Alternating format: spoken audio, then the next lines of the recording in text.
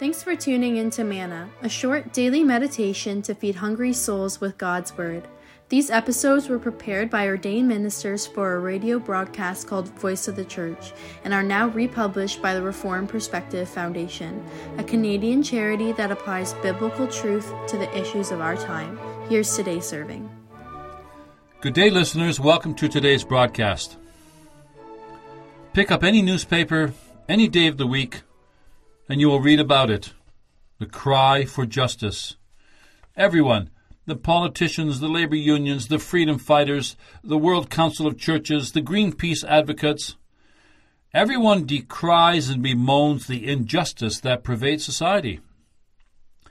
And everyone is bound and determined that what is needed and what must be worked for is justice and freedom for all. But the questions that are all too often not asked are, what is justice? What is righteousness? Who defines it? And how? Why is it that some herald the ever-growing expression of lawlessness, immorality, pornography, homosexuality, abortion, euthanasia? And why is it that for some the alarming increase in such lifestyles is welcomed with open arms? It's seen as a triumph of justice in the land, while others tremble at the very thought of such activity. It all has to do with sin, who he is before the face of the Lord. If you see man as a creature who has evolved over many eons through the forces and the powers that are inherent in Mother Earth, then it is man himself who is good. Then it is man himself who defines what is good and what is just and what is sin. Then man will welcome a liberation from the law as a move toward justice and freedom for all. And then sin is whatever stands in the way of such liberation. But if you see man as a creature of the Lord, and as someone who is answerable to the law of the Lord, then it is the Lord who defines sin. And then the questions of justice and righteousness are questions of obedience and disobedience to the law of the Lord. The Scriptures speak about the just and about the righteous in the land. It also talks about the wicked, and it often contrasts the righteous with the wicked. The wicked are those who claim the right to be a law unto themselves. They disregard the law of the Lord. They have no intention of living in obedience to God's law. But the just live by faith. They bow under God's law. They strive for obedience to God's law. The law of the Lord is their delight. It is of utmost importance that we try to understand the cry for justice in the light of Scripture. Jesus speaks of that in his fourth Beatitude, where he says, "Blessed are those who hunger and thirst for righteousness, for they shall be satisfied." Two questions come to mind. What is it that is being hungered for? And why is it that they who so hunger are blessed? In this beatitude also, our Savior is talking about people who are children of the covenant. They are citizens of the kingdom and belong to him. By faith through grace, they are members of his body, the church. It is important to bear that in mind. To understand that, we have to keep in mind that Christ is speaking in full awareness of the Old Testament revelation. You see, the Scriptures of the Old Testament speak about the righteous. Then it indeed says that it is only through faith that a person is righteous before the Lord. The testimony of Scripture concerning Abraham is well known. Abraham, it says, believed the Lord, and the Lord reckoned it to him as righteousness. In his letter to the Romans, Paul uses that word to explain that we are saved by faith and not through works. It's only through faith that a person can be righteous. The Scriptures of the Old and of the New Testament confirm that. And as you know, the New Testament goes on to explain that it is Christ who is our righteousness. We are made right with God through the atoning sacrifice of Christ.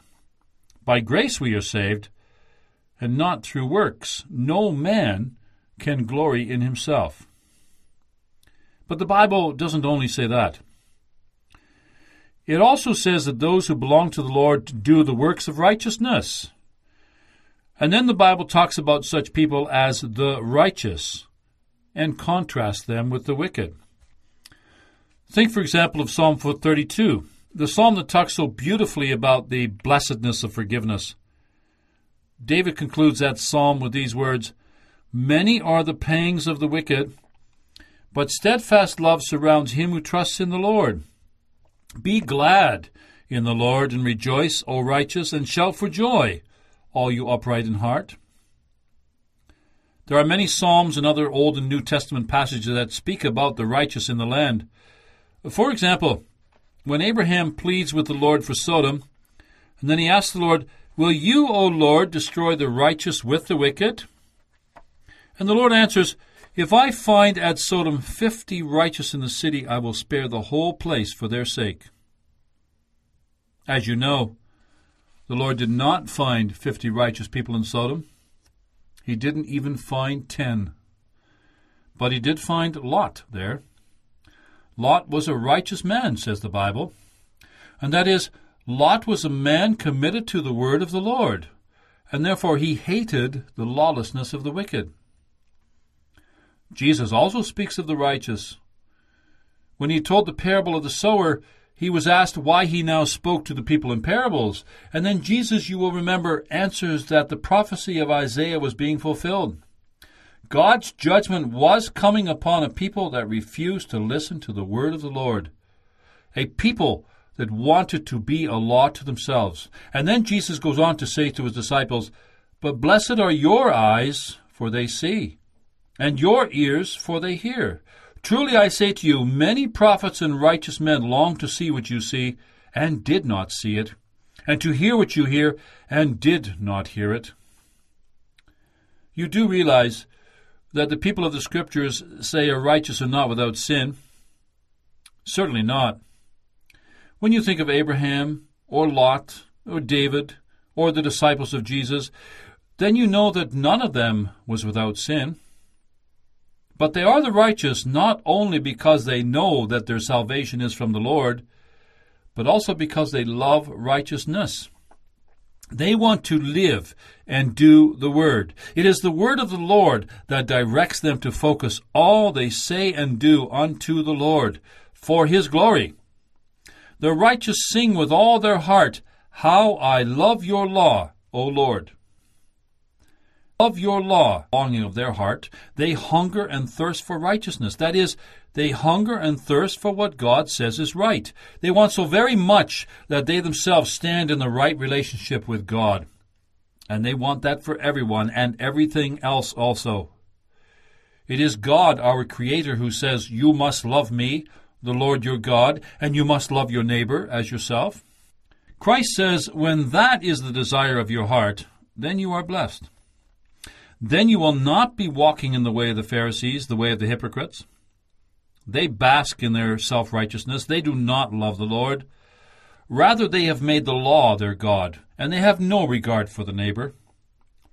They pride themselves in their righteousness, their observances of the rules and regulations, and they think that they have thereby earned the right to stand before the Lord. They do not understand that their self-righteousness is as a filthy garment before the Lord. And that is why they're lost, unless they are clothed with the righteousness which only the Lord gives. But those who hunger and thirst for righteousness are blessed. Why is that? Jesus is talking about people who love the Lord, and who now also seek His kingdom and His righteousness. The people Jesus talks about know that they are sinners, and that troubles them. That is precisely what life in the covenant is all about. That is exactly what Jesus is saying. Whoever wants to walk in the way of the covenant, all such people will be satisfied, or more literally, they will be fulfilled. At this point, it is important to pay attention for a moment to the words Jesus uses to describe the desire for righteousness. He talks about hungering and thirsting. Hunger and thirst for food never really ceases. A person who is healthy longs for food and drink every day again. And that is the picture Jesus draws of those who seek righteousness. They long for it so intensely because they know without it we perish. Christ says to all who so hunger and thirst, you will be filled. You will receive what it is you seek. You will receive righteousness and the reward of righteousness. Long before Isaiah had written, everyone who thirsts, come to the waters, and he who has no money, come, buy and eat. And then he warns, don't spend your money foolishly. Don't buy what does not really satisfy. Incline your ear, he writes, and come to me. Hear, that your soul may live. To all who have listened well to that word of the Lord spoken by Isaiah, Jesus now says, you're on the right track.